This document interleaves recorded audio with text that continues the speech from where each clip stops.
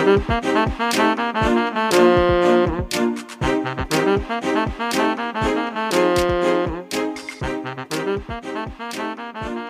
to Fried, the ultimate guide to burnout podcast. If you've ever been burnt out because of your job, your relationship, or just your life, this is the place for you. We will talk all things burnout by sharing deep stories of personal transformation each week with a new guest who vows to share their stories without leaving out the scary bits. This is raw, honest, and brought to you by acupuncturist and burnout coach Kate Donovan, whose own experiences make her determined to change the current burnout culture. Caitlin Donovan is an expert in Chinese medicine, a burnout coach, and the host of the podcast Fried, the Burnout Podcast. All of her projects are ruled by one thing: end burnout culture as soon as possible. She truly believes that stress management is the true medicine of the future and is relentless in her goal to teach as many female entrepreneurs as possible to be more resilient, have more energy, and more fun. So welcome. This is actually your podcast. So I am Natalie. I'm going to be the host or the interviewer today. And I am so excited to turn the kind of spotlight around onto you and highlight some of your burnout story. Natalie, I'm super excited about this. And I found myself actually being a little bit nervous before we started. I've been interviewed on podcasts before, but this is my podcast. So this is a little bit different. So when Natalie wrote to me and said, "Hey, I have this idea. I know you've got a lot going on, but what do you think about doing a reverse interview? I think it would be good for your listeners to get to know you, and I'd be willing to do it with you." I was like, actually, that sounds incredible. Let's do it. So both feet in, like we're just jumping in and switching the tables around today. And I think it's going to be super fun. Totally. Yes. I'm so excited. And as I was going through your blog and everything else, I was like, you have so much to share. I'm so excited to really turn it around and hear from you as well. So one of the things from your bio that jumped out, like almost like it was highlighted on the screen, that I wanted to know about, first of all, was that you said you want to end burnout culture as soon as possible. And I absolutely love that. So I wanted to know, what is so damaging about burnout culture to you? Well, for me personally, I mean, it destroyed my health. So my thyroid broke down, and it took me a really long time to get to a place of stability again after that. And I feel like what we're not realizing, and what's really obvious when you get into a life coaching space, is that it's literally affecting every single part of our lives. Absolutely. And I think this is the really important thing. Like it's you're not just burning out at your job and then it's affecting your career path or your business. When you're burnt out because of your job or your business, it's also affecting your family, it's affecting your body, it's affecting your health, it's affecting all of your community relationships, it's affecting literally everything. Totally. And I think that's one of the cool things about getting to help people with healing, is you get to see that when their health improves in the same way that kind of healing burnout can help to improve things, usually they start to do different things in their jobs or in their lives or in their presentness with their kids or in all of these different aspects. So I love how connected that is for you. Yeah. Do you know the Wheel of Life exercise? It's a really typical coaching exercise that people do in the beginning when they start coaching someone new. Yes, absolutely. But if someone doesn't know, then feel free to give a brief explanation. Yeah. And I'll put a link to it in the show notes. There's basically this idea that there's a circle and it's split up into sometimes 6 sections, sometimes 8. It depends on who the coach is and what kind of things they're going for. And each of the sections is labeled health, self-image, career, finances, relationships, community, into different areas. And you go through and you judge your level of satisfaction with each of those areas. And once you've done that, most of the time you realize that if you were to create a bicycle out of 2 of these circles, it would be like a junky ride. You wouldn't be getting very far. And that's true for everybody. So it's not, a judgment thing. It just sort of is what it is. And then you choose one area to work in, because one of the things that happens and one of the reasons we burn out is because we're trying to do everything all the time. And what we don't realize is that if we increase our amount of fun and recreation, that's going to also affect our relationships, which is going to affect our community, which is going to affect our jobs, because we're going to have better standing and we're going to have better relationships. And so it just really shows you that when you choose one thing, it spills into everything, which is why I think it's important to choose a thing. So if somebody's working with you and they're going to be doing nutrition work, that will spill over into everything else in their lives. If we work on burnout, it'll spill over into everything else in your life. So it's not about it being the only way to do things. It's just about choosing one thing to make it easier and more successful. And I love that too. I love it as much as I love the nutrition side. It just feels so great and so freeing for someone whose top priority may be fixing a relationship or maybe fixing their finances or something like that, to spill over into their health as a reverse kind of looking at that same thing too. So I love the focus on one. Yeah, just choose a section and go for it. Yes. So then my second question, and then we'll dive into your story, and I can't wait to hear all about it, is what do you think the world would become if no one was burnt out? That's a good one. I think if no one was burnt out and we allowed space for grace, which is one of my sort of tagline things that I say to people all the time. If we allowed space for grace and we allowed ourselves to grow without guilt and shame, and we allowed ourselves to create businesses that were sustainable, that still allowed us to enjoy our lives, I think that we would have an overall bump up in a foundational level of happiness that's available to society at any given time. Because I do believe that societies have certain levels of satisfaction that are built within them. I think that people have, set weight points often. We have set happiness points. And changing those points is, internal work, but also requires external work.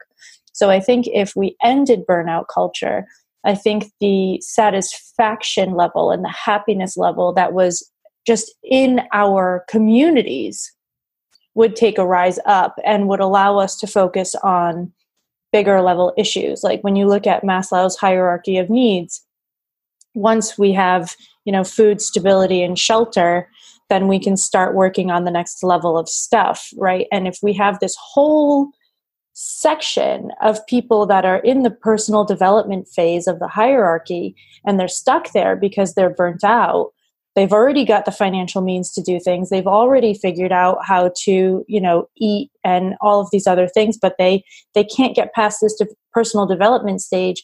Then we can't take people to the next level of growth. We're all stuck there. And so I think if we could end burnout culture, we could pull the whole triangle up by a whole level. Does that make sense? Yeah. Oh, definitely. I love that. So I would love to hear your story now. My burnout story is rather long because I didn't realize it was happening for a long time.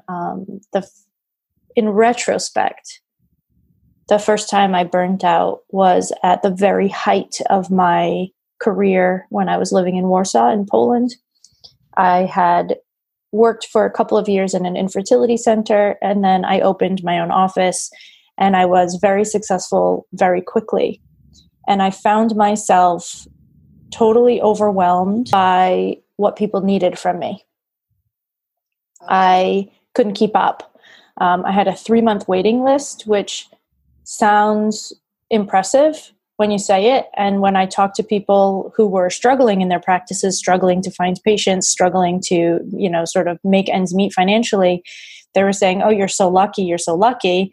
And I was sitting there banging my head against the wall because if I had one more new patient call me that I had to tell that I wouldn't be able to see them for 3 months, I was going to lose my shit completely. Right.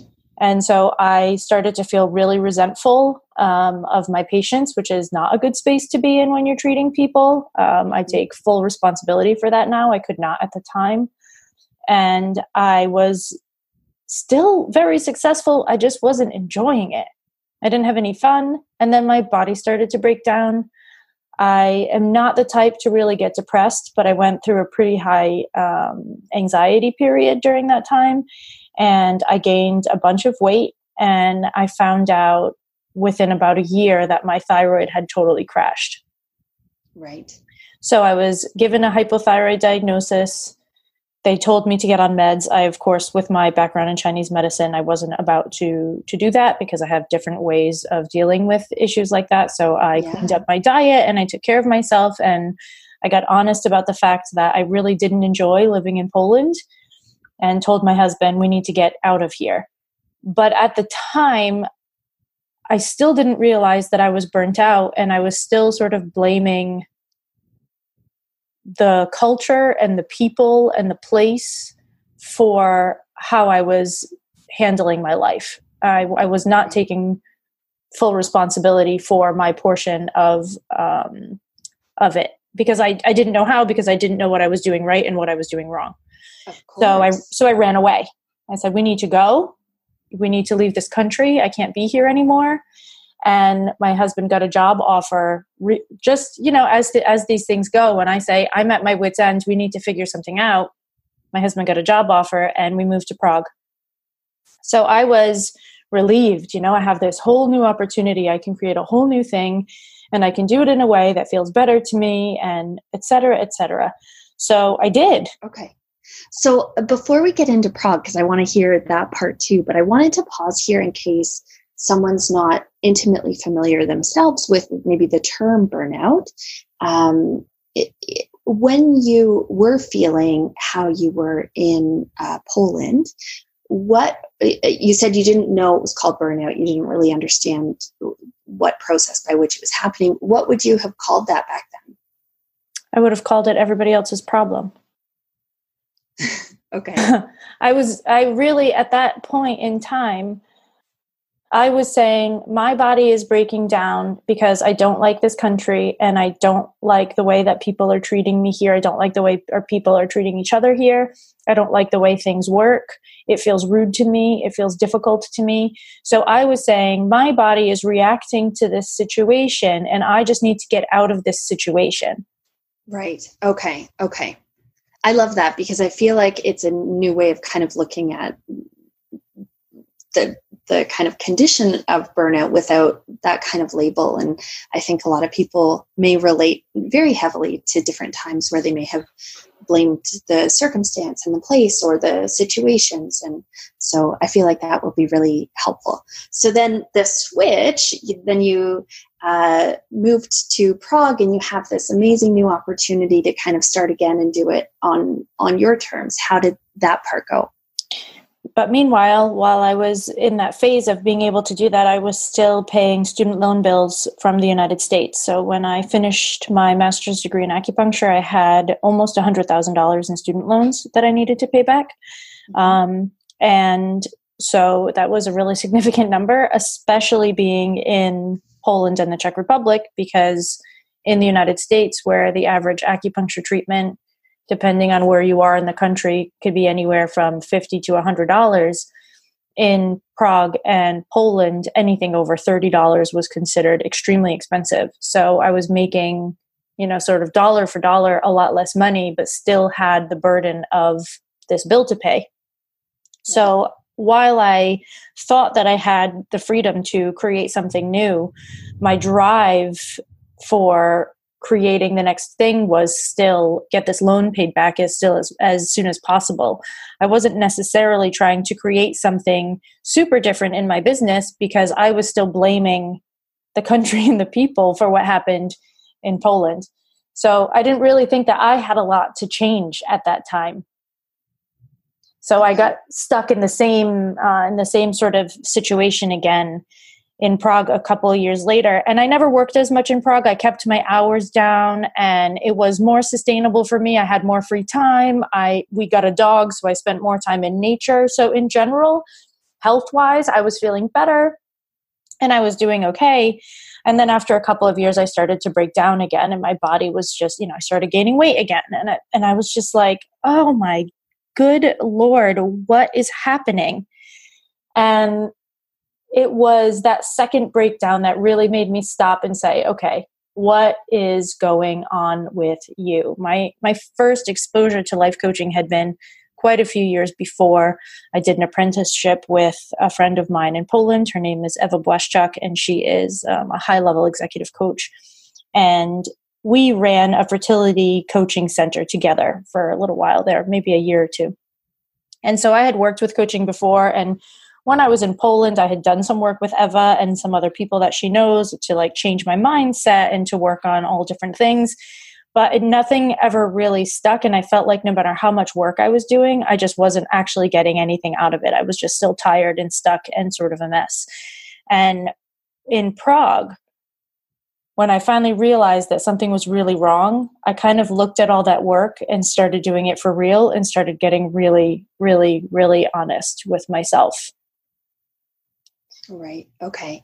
I always think of being the most burnt out as being this kind of oddly, almost like a dark magical time for just being willing to like go for things you never thought that you would before, just because or at least in my experience, I was so desperate to get out of that situation that I was like, okay, you throw a mindset trick, let's do it. Like, yeah, exactly.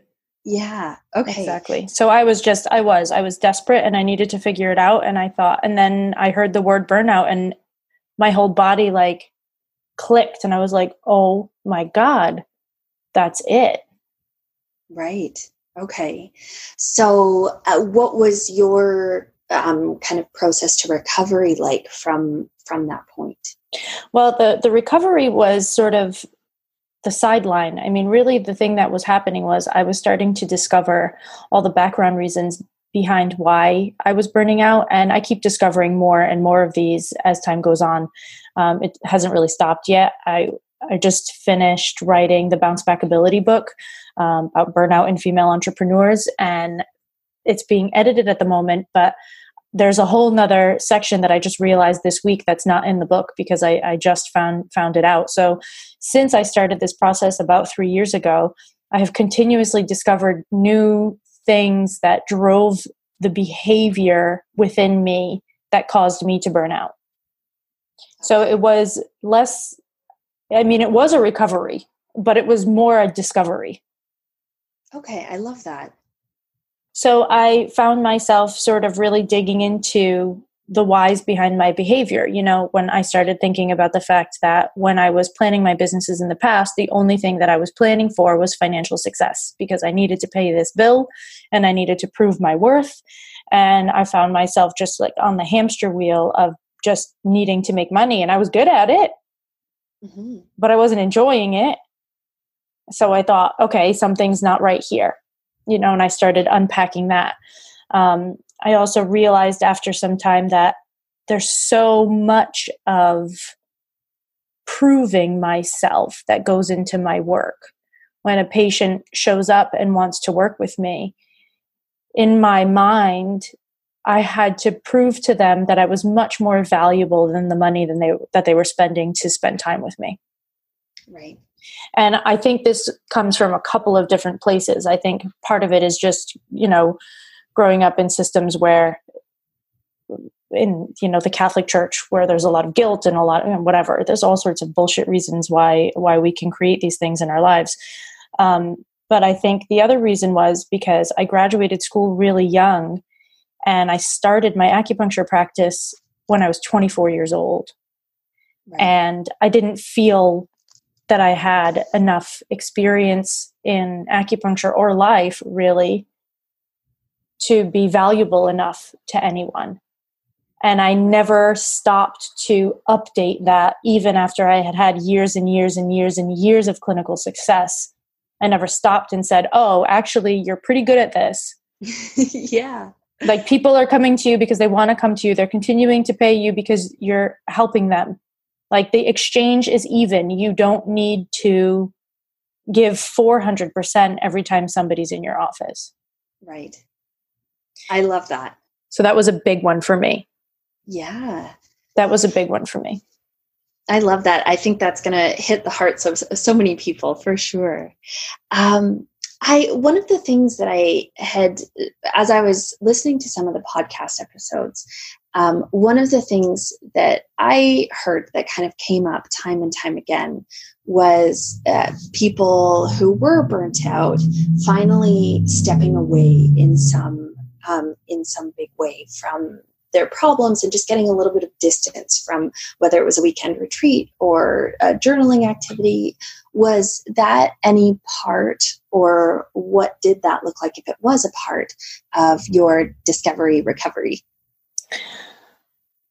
I mean, I don't think that you can have a full view without stepping away.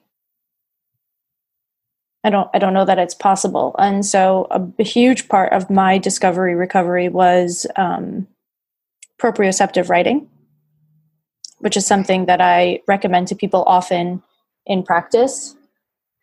And proprioceptive writing, I think the woman that started it, her name is Linda Metcalf Trichter.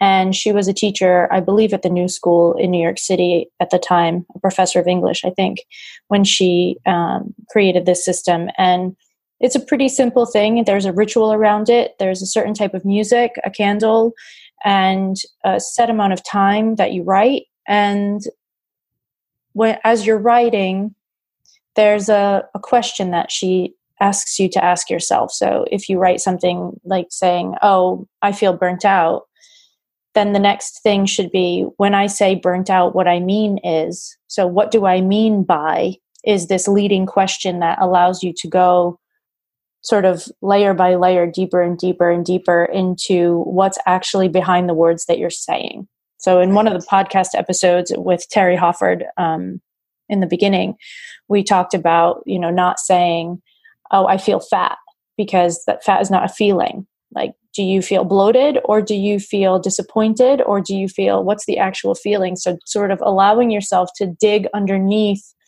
the surface words that you use to describe your experience on an everyday basis and find out really what's underneath them. So the process of proprioceptive writing was something that gave me a huge amount of distance and made me realize things. I've been doing self-work and coaching, like I said, since 2000 and God, who knows, even during acupuncture school, this is part of the process. I read Carlos Castaneda when I was like 17. Like, I've been into this stuff for years and years and years. And I thought that I had already done a lot of work, but I had really stayed on the surface for a lot of it. I found good quality explanations that would satisfy people on the outside without really allowing myself to get into the depths of what was behind those things for me. I love that. And I just want to say, for anybody who's listening, I didn't know the term for that journaling, but I did have someone teach what sounds like a very similar, or maybe an offshoot of that. And I am a crier, like a proud. When I get to the bottom of something, that's my method of emotional release. So I often celebrate kind of like, "Oh, it was a good cry. Like it came out." But that method of writing, if anyone's kind of interested or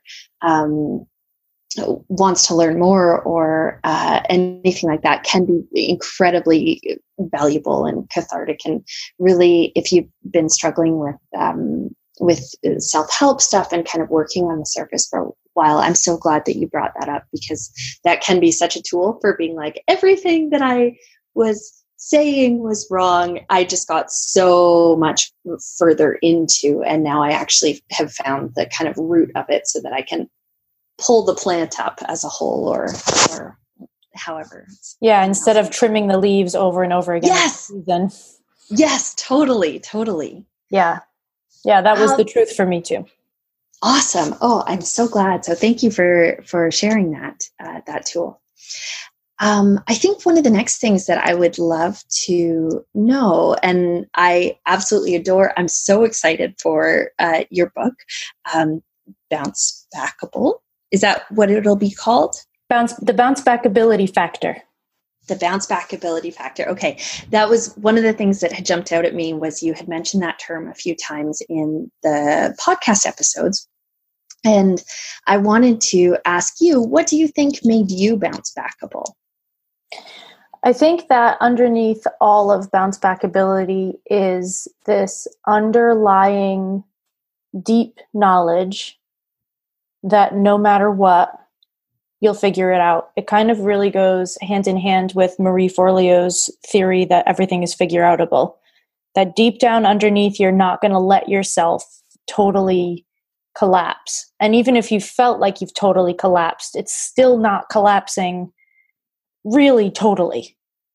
Like there's still something in there. And to me, that core knowledge that I can let this get really, really, really bad, but at some point I'm going to ask for help, shift something, change something, whatever it happens to be. To me, that's bounce back ability. And I was gifted that by my parents. Do you think we all have that? Yes. Awesome. Okay. But I do think that it's harder to access for some people than for others. Yeah, of course. Of course. That makes sense. It can be all covered up in there. Yeah. And usually it's covered up in trauma. Right. If it's covered up in trauma. And then in that case, the only way to get through it is to do some trauma reintegration, do some work with a trauma-informed specialist of some kind, whether it's a coach or a psychologist or whoever it happens to be. But there are definite, like when the adverse childhood effects, the ACE scores, have you know about this? Mm-hmm. So for anybody that doesn't know, there's basically this set of few questions that, as if you score more than 3 or higher, chances are you had some sort of trauma during childhood. And the higher that you score on this chart, the more likely it is that you have a trauma that prevents you from changing your behaviors and having an easier time making clear decisions in life, because the childhood traumas literally affect the way that your brain is formed and the way that your decision-making powers are formed and the way that you see yourself and function in the world. So when I looked at my ACE scores the first time, I expected them to be pretty low. Like I had a pretty good childhood. I thought we definitely had our problems, but I didn't realize how significant some of the things that I went through were, because in addition to being gifted this belief in my own bounce back ability from my parents, I was also taught the lesson that, there's always someone else that has it worse than you. So you need to be grateful for what you have, no matter how it feels to you. Mm-hmm. And so while I grew up thinking that this was a strong value and that this was something that was really important, I've realized over time that this is one of the things that drove me toward burnout often, because I didn't allow myself to believe until I took this ACE, it's not really a quiz, it's just a survey, until I looked at this ACE survey and realized, actually, I have some things that need to be dealt with, but I ignored them for a long time because I wasn't in like abject poverty and I had shoes and food. Right. So I feel like ACE scores, a high ACE score will lead to a more challenging time finding that source of bounce back ability within yourself. Right. Okay. I love that. And I think it's really hopeful too for anybody who maybe hasn't accessed that part of them to know that they have something deep down there that they may be able to reach, or that they can reach with the proper help, that can show them or can tell them that they are kind of either worth bouncing back, or that there is a way for them. Just kind of that underlying knowing of like, this will happen, this can happen. I know this in myself. Yeah, I believe very, very, very, very strongly in everyone's bounce back ability. I know that it's in there because we've seen and we've all heard the stories. Like bounce backable stories are our favorite kind. Sometimes we call them the hero's journey, but we love bounce back ability. We don't even know the word, but we love it. People that have been through really, really crappy stuff and then come out on top and are not acting victims, and they're not, sort of saying, well, this was my life circumstance and I couldn't get away from it. We love those stories. We share them like crazy. They go viral on Facebook and Instagram, and we're obsessed with it. So there's no question to me that deep down in there, we can access that. The question is, do you have 4 layers to uncover or 12? And it's not better or worse. It doesn't even really matter, because some people, for me to even accept that I had 4 layers was really difficult. Whereas if you knew you had 12 layers and you sort of realized that earlier, it might be simpler for you to get through those 12 than it was for me to get through those 4. There's no better or worse, or it's just simply how many layers do you have to break through and how thick are they? Of course. I love that. And I think too, and you addressed it in what you were just saying, that we couldn't all resonate and love those stories if they didn't switch something in us, or if we didn't have that part of us that was also saying like, yes, I can move forward. So I love that those bounce back stories are so big. And I think it does show that it is there. It is there. Yeah, absolutely. So one of the commonalities that you mentioned in terms of burnout stories that you have been hearing through this podcast and through clients is a lack of honoring our own energetic cycles. So I wanted to know specifically what that means to you. Honoring our own energetic cycles is so supremely important, and we have no background knowledge of it in Western culture, so it seems like total woo-woo mumbo jumbo. But when we stop and really look at it in each individual person's life, this is something that I do. A lot of my coaching is on finding all the places where energy is leaking in your life and pulling it back into you so that you can know how to use your resources properly. Not everybody has the same level of energy available to them, first of all, just because people are born different. Mm-hmm. And while the same, like I believe everybody has energy within them, everybody has bounce back ability within them. Some people can run triathlons every other month, and some people should be walking and doing yin yoga. Right. And I think that if you are a person who is a walker and someone who should be doing yin yoga, and you're trying to push yourself to do a triathlon, you're going to burn out faster. Mm-hmm. So this is one. Or in whatever way, Yeah. And I feel that in current American culture, at least, there's a huge emphasis on individualization and the verb to do. Mm-hmm. So not only are you supposed to do everything, but you're supposed to do everything alone. And that is not an energetic cycle that works well for the majority of people. Mm-hmm. And so I think a lot of us are burning out because we are trying to do things in ways that is not in alignment with our natural way of functioning. One of my very closest friends is always been a late sleeper, and she goes to bed late. Actually, 2 of my very close friends are on that same cycle. And it just is what it is. They cannot conform to the way the rest of the world survives, because that's not the rhythm of their body. That's not the rhythm of their life. And for instance, my husband can do a lot of exercise and needs to do a lot of exercise to manage his emotional self. That's how he works through most of his stuff. But me trying to keep up with him over the past 12 years is not in alignment with the amount that I can actually do. But I was also a gymnast before I met him. So I've been always pushed physically to do more than it was energetically possible for me. I ruptured my Achilles tendon this year. It just bust in half.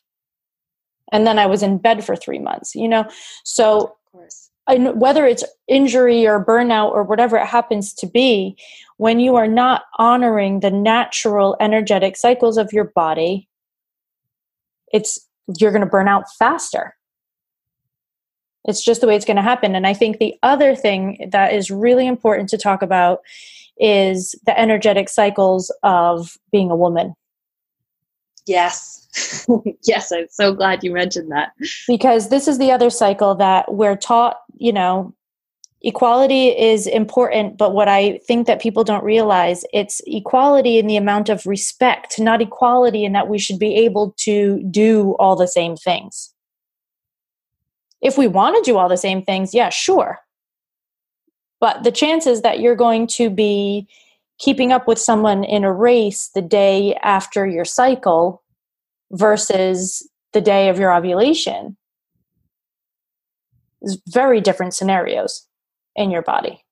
Yeah, for sure. And so I think that there's this lack of respect and acknowledgement of the fact that as women, we do live these natural energetic cycles. And if we paid more attention to them, our lives would be much easier. Yeah. I remember being in India, and I was at an ashram, and they were teaching us yoga and meditation and all the different pillars of yoga. And one of them was the pranayama work, the breathing work. And I remember when they taught us, there's these kind of breathing exercises that are very strongly using your abdominal muscles to kind of contract everything back in very quickly. And I remember the teacher saying, you don't do this during your period. And I remember thinking, like, I don't think I've ever heard any messaging about anything that there could be not a weakness, but just like that there are different demands of your body during that time. And I just remember thinking, like, wow, like in all of our phys ed classes and all of our workouts and in marathon training, whatever, there was never any kind of talk about that. So I'm really, really glad that you brought that up. Yeah, and it's incredible because it makes a major difference. Like in Chinese medicine, when a woman has to rebuild all the blood that she's lost. So your food should change around the time of your cycle, and you should be eating things that are more nourishing and easier for your body to absorb. Like it's better to have stews and soups at that time because it's easier for your body to absorb those nutrients that way, et cetera, et cetera. And when I ruptured my Achilles tendon, I had just started my cycle, and I went to a kickboxing class at 6:00 in the morning, and I busted my ass for an hour. And then when it was done, I decided to do round-offs like I was still a gymnast. Right. And it busted. And chances, my Achilles, when the doctor looked at it, she said it was already pretty torn up before it ripped. So I had already overused it for, probably 2 decades, at least, if not all 3. Mm-hmm. And so it was bound to burst at some point. But the fact that it burst when the amount of blood in my body was literally at its lowest point in the month makes total sense in Chinese medicine. Right. Yeah. So I wanted to know, in terms of the energetic cycles, because it's something I am really fascinated by, and there was a Reddit post that I was so happy to see just a little while ago where this topic came up, and it was really surprising to see how many people really noticed changes in their energetic cycles, productivity at different times, and the kind of conversation was focused around, like, how do you get back there? I think we can all relate to being like, that was such a high, and I, did X, Y, Z and got all this stuff done. And I wanted to know, how did you, or how do you continue to learn to honor your unique energetic cycle? And that can be cycles too, as a female working through your menstrual cycle. Yeah, I do pay attention to my cycle, and I do try to schedule most sort of networking / speaking engagements sort of as close to my ovulation time as possible. because that's when I have the most energy to connect with people. And that's when, like, sort of, according to pheromones, I'm the most attractive. So I think that's important. I also pay really close attention to, I actually had a perfect storm last month. I just started my acupuncture practice, so I'm just not really on much of a schedule yet. Things are still building. And I happened to have 3 or 4 people scheduled on one day, which is a huge day in the very beginning. And on that same day, my husband needed me to pick up a piece of paper for him in New York City, because if I was already going into the city, so I just had to stop by and pick someplace up. If he was going to go in, and he was going to have to take a half a day off and spend all this time coming in and out of the city. I was already going to be there, so it just made more sense for me to do it. And something else happened on the same day. Oh, I was meant to give a talk that evening, and I had originally planned it for a different time, but it got shifted. So all of these things happened at the same time, and I woke up in the morning and I had my cycle, and I was like, okay, we're going to do this. And I took care of myself as best as I could that day. I ate easier food, and I took care of myself. I didn't walk as much. I slowed down as much as I could, but for the 3 days following that, I had a migraine. Right. And so to me, I'm at the point in my life where I know sort of when I can push it and when I can't. And my body just doesn't really let me not pay attention to my energetic cycles anymore. Like, I sent my book in to have the manuscript reviewed, and she sent back the information, and I read through her notes, and I didn't change anything for 10 full days because my body would not let me sit down at the computer and focus on that. So I just don't fight with myself anymore. I love that. What a beautiful lesson. I just listen, because I don't do good work when I don't listen. The writing is not as good. Things don't flow as well. Nothing works the right way. So, I just stopped really fighting. So I don't know if I have, I think in addition to, like, as far as women are concerned, in addition to a monthly cycle, which I believe men have as well, just a little bit differently. I also think that seasonally we have to make a lot of changes. Like, when it's dark most of the day, like, stop. Slow down. We're not supposed to do as much. And I think that we have this such a strong, there's so many tips on, like, how to have more productivity. It makes me want to pull my hair out. We don't always have to produce more. Right. Sometimes we have to rest. Sometimes we have to germinate. I think we just are so focused on this constant, like, output of information and material that we forget that material comes from a place of stillness and quiet. Yes. Yeah.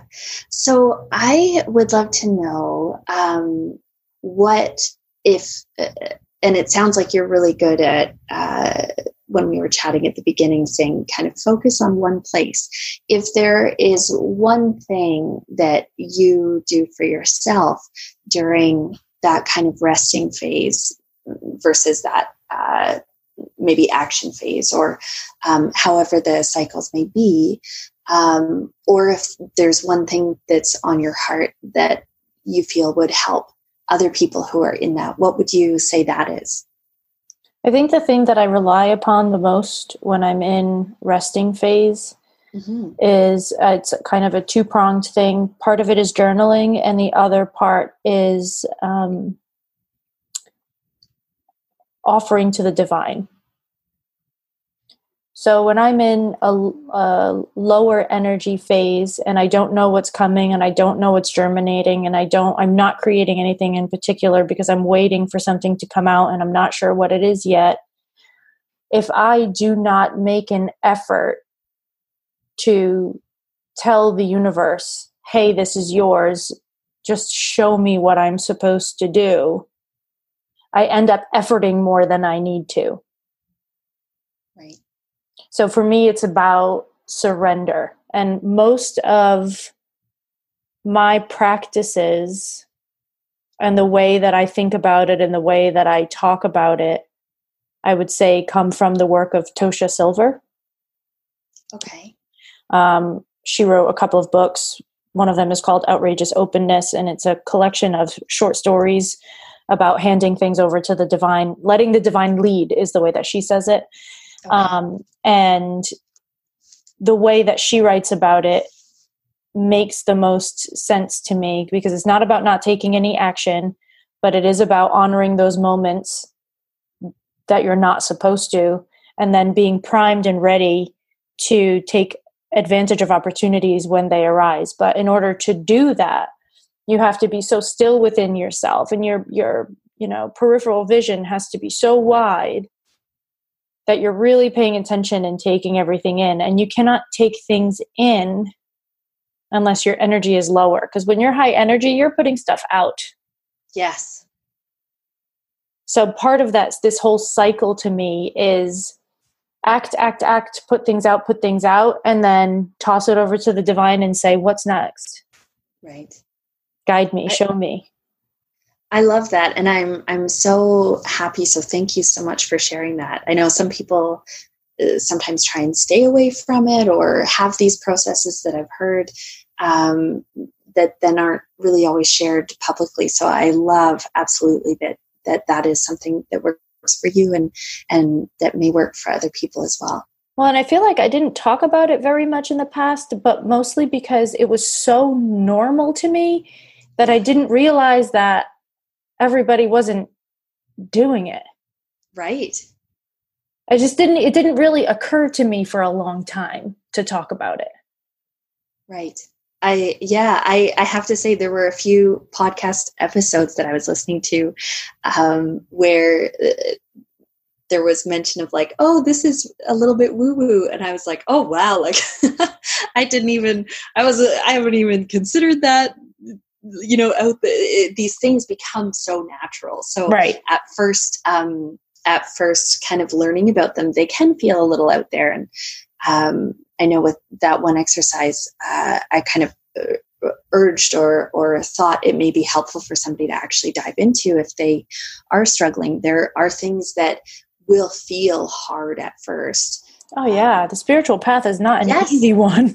Yes, and will feel awkward or am I doing it right? Like that's all normal, but there will be a point in time, just like anything else, like riding a bike or sending your first big email or anything else, where then it becomes so natural. You're so used to doing it that you're like, oh gosh, I totally forgot that was like had a weird entrance to it. Yeah, absolutely. There's a girl, Kaya Homa, who runs a podcast called It's Going to Suck. And it's about basically the personal and spiritual growth journey. And she does a lot of nutrition-based stuff as well. Awesome. But just the title of it, I sent it to my best friend because in Poland, because I said, listen, this is what we've been saying for years. There's a lot of sort of promotion of a spiritual way of life, but no one tells you that it's going to be difficult to make these choices. It's really comfortable for me right now to notice when it's time for me to surrender and be like, okay, your turn. Mm-hmm. But that doesn't mean that the process of surrendering is an easy one, especially for a control freak like myself. You think I just started handing things over and was okay with it? Like, No way. No way. Yeah. I think that was something that on that Reddit thread and also throughout kind of listening to this podcast, I was like, wow, it seems to be a consistent thread that these people who move into burnout both have such huge hearts, like a genuine willingness to give or overgive or help, and also a mindset that feels very hard to turn off. And so I feel like when we're talking about these processes, if there's any process that you know of that helps you turn off, that's fantastic for you. That's the essence of the surrendering or anything else. So I just love that you have shared yours. And I think, oddly enough, I think people that burn out, not that like it's amazing if you don't burn out, that's fantastic. but some of the people that I've heard that have burnt out, I can relate to so much and just be like, I love you as people. Like I immediately, there's a connection there. Yeah. I agree. Sure. I agree. So eliminating burnout in the world is one of your beautiful goals. One of the ways that I always think of this is with the next generation, not to bypass the one that we're in and not to bypass the work that you can do on yourself. But you mentioned in one of your podcast episodes, the biology of belief, that kind of mentions up to 6 years, you set a lot of your coping mechanisms that may not have been the most helpful or may not support you through your entire life. You also talk a lot about a need for resiliency. So I was wondering, for parents out there who know that burnout is detrimental, or at least is not beneficial, then what would you love to see in the raising of the next generation, or what do you think would maybe need to be different to eliminate burnout from their experiences growing up? Yeah, this is really funny. I was just writing about this today, actually. Amazing. I'm writing a sales page for a year-long membership that I'm going to start in 2020. So I'll be launching probably in about a month, for highly successful, burnt out female entrepreneurs. And one of the things that I wrote to them was like, this is not just for you. This is for you. This is for the generations that came before you. This is for the generations that are coming after you. This is changing the systems so that other people don't have to make these mistakes. And I think that that's majorly important. I'm not a mother, so this is a question that I don't know that I feel very qualified to answer, because I think that the issue there is that there are societal waves of parenting that have a major influence over the way we act with our children that people are not necessarily consciously controlling. Okay.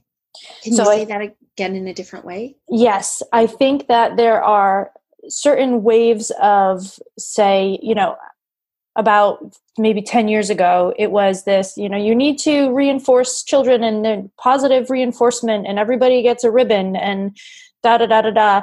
And the whole system shifted to do that, right? And now we're realizing that everybody getting a ribbon isn't always necessarily the best thing. And these kids are growing up not thinking that they can accomplish anything, or thinking that they can accomplish everything without actually even making an effort because they were just gifted everything with ease. So that's not really a great system either. So I think that while we change burnout culture, it will be a natural side effect that the parenting will shift and the focus on the qualities to create in your children will shift from just making them believe that they're ideal and have no issues, which never actually works anyway, no matter how much you praise people. That's just not the way it happens, to building resilience in children, to raising children with this belief in their own bounce back ability, to raising children to believe that when they are confronted with a problem, they have the internal tools to combat it. But we can't do that. We can't teach that. We can't have that wave until we know that ourselves. Right. Okay. So it sounds like starting with ourselves now, which is what your program is aiming at doing. Yeah. And then what would you, it was a fabulous answer, even though you said you were like, oh, it's a tricky, like, I don't want to not step on anybody's toes, but when you're not in that position. So maybe something that's either easier is how do you feel it's best to either increase our own resiliency or to kind of reparent or discover that bounce back ability within ourselves? Well, I think that that's one of the things that breaks down into being a really individual process. I think the process of discovery recovery is really important, but I think that it looks differently for everybody, and I'm totally okay with that. You know, my process is a lot of writing and coaching and things like that, and that's what I do with clients. But there are people who need trauma reintegration therapy. There are people who need Reiki masters. I treat a bunch of people with acupuncture. There are people that need a therapist or need to be on antidepressive medications or whatever else it happens to be. I do believe strongly that your bounce back ability is also sort of this inherent quality that allows you to rely on the help that you actually need without feeling guilty or bad about it. So if your particular makeup means that you need an anti-anxiety medication in order to activate and find your bounce back ability, then I say take it, sister. Mm-hmm. Even as an acupuncturist and as someone who really believes in the body's ability to recover and adjust and heal, sometimes that's the way we need to do it, and sometimes we need to do it that way forever. And I think that the lack of acceptance around that is really harsh, especially in the spiritual community and in the health community, because we believe that, you know, if you take care of yourself well enough, all of these things will go away. And I just don't necessarily think that that's true.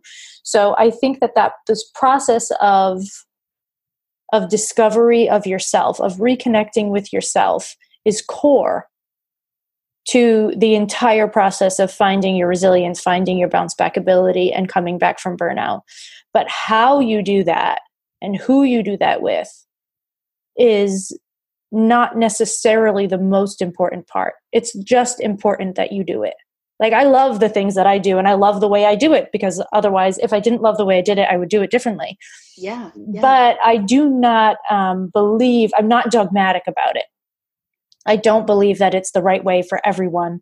If it was a religion, I would encourage people to explore various options before they made a decision. You know, there are a million roads to healing. Yes. But it all starts with you.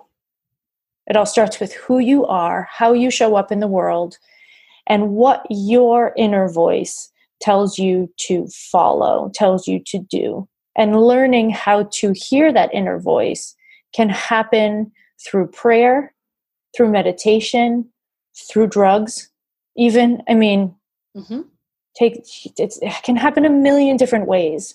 Mm-hmm. So I think that with the core goal of reconnecting with your inner voice and being your authentic self, the method by which you get there is unimportant. Mm-hmm. You can do it through food. Yeah. You know, you can do it any way you want.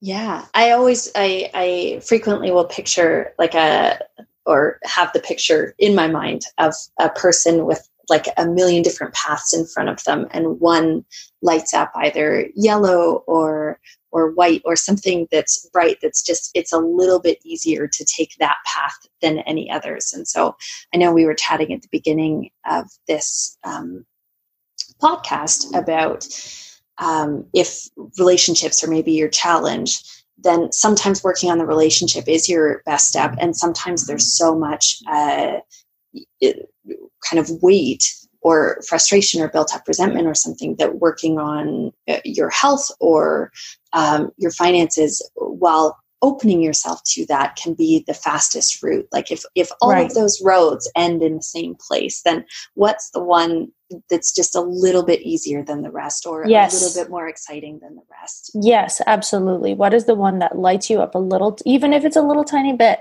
Even if it's tiny, even if it's or maybe all the rest stress you out and one just feels neutral. Like it may not be light up yet. Yeah. So I love that. I would love to know, after a wonderful season, and I don't know when this episode will air. I think I'm going to release it as a bonus, as a thank you for 2,500 downloads that happened this week. Amazing. Oh, that's so cool. Okay. One of the things that I had wanted to know was, what are it can either be the best things, but I don't mean that in terms of comparison.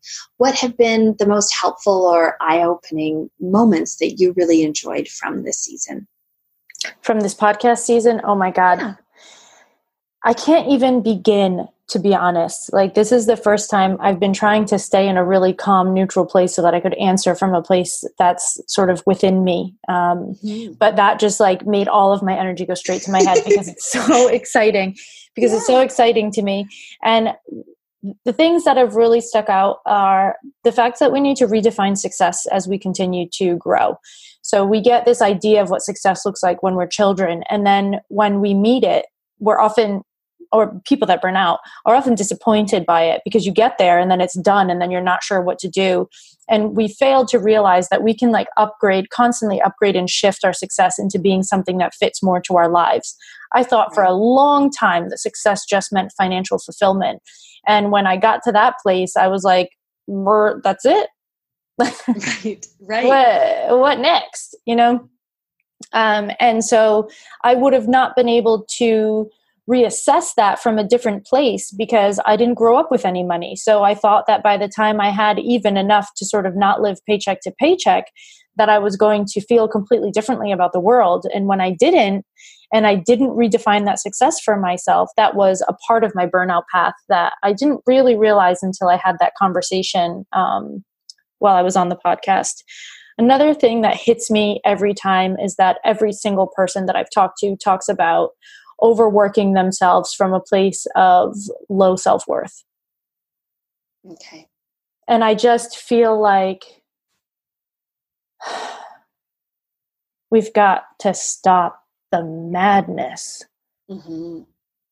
around this. It's crazy. If you had told me, 10 years ago that I had low self-worth, I would have been like, no, I don't. I did a good job at this. I did a good job at that. I know what I'm good at, et cetera, et cetera.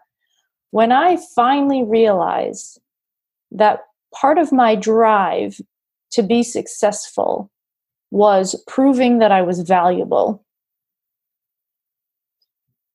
it floored me. And then hearing that story come through in interview after interview after interview with women of different race and different origins and different countries and different languages, we were all saying it. And I thought, holy shit, we have really got to start doing something about this. I'm letting that one sink in. I really, I appreciated that so much. And my mind instantly was like, what can we do? We need to,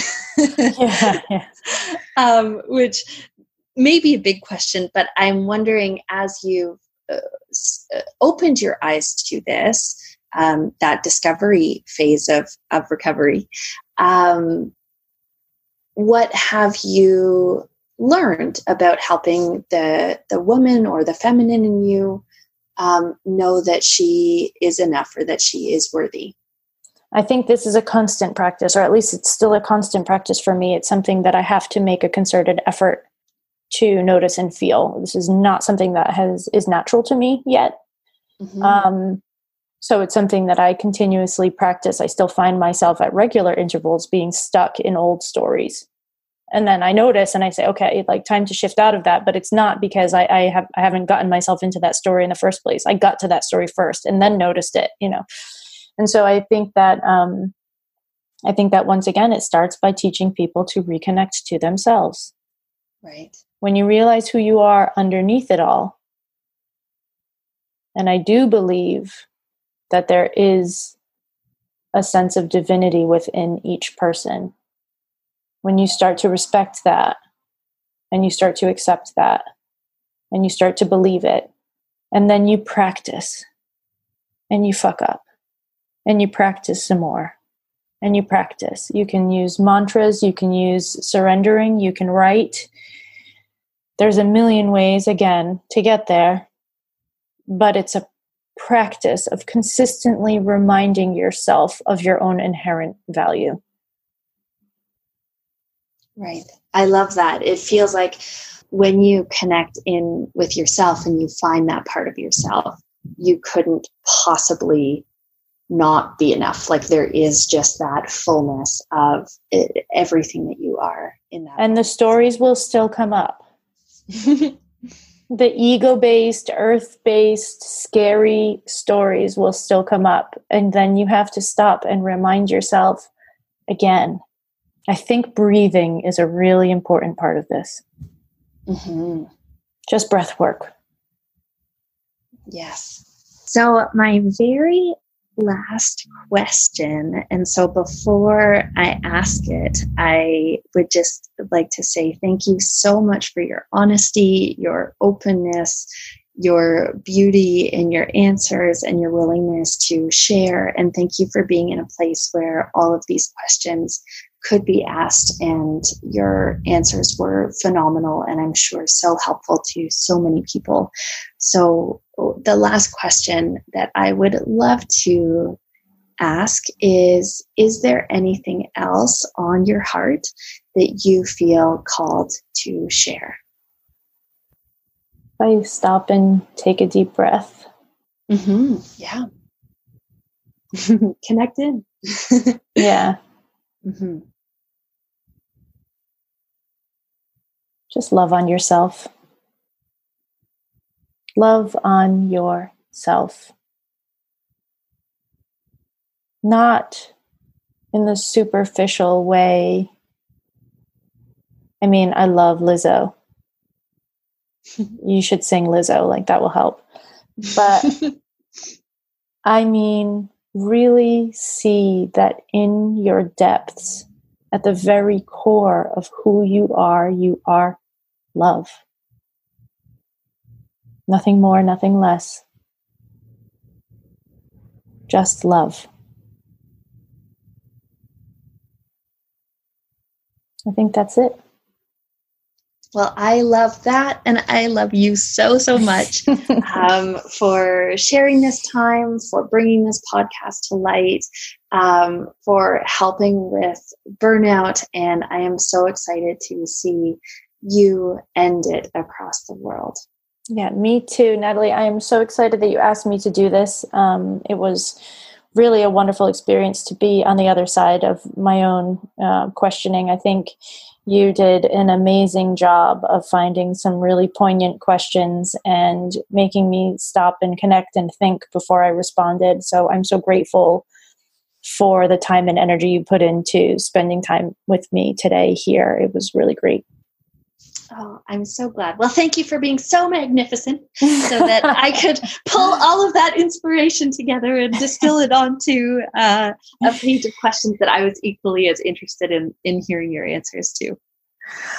All right. Well, everybody, we are going to wrap up this episode, this bonus episode that I'm going to release for you without a lot of editing. And I'm just going to throw it out into the world as a big thank you for hitting over 2,500 downloads, which is a massive, massive, massive accomplishment and means to me that the things that we're talking about are important to you. They matter to you and they're helping you. So I am so grateful to all of you, and I hope you feel after this episode that you know me a little bit better. So please let me know if you have any follow-up questions. Happy to answer them.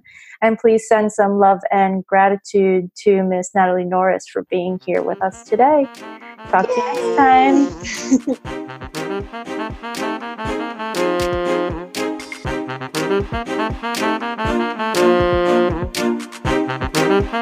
time.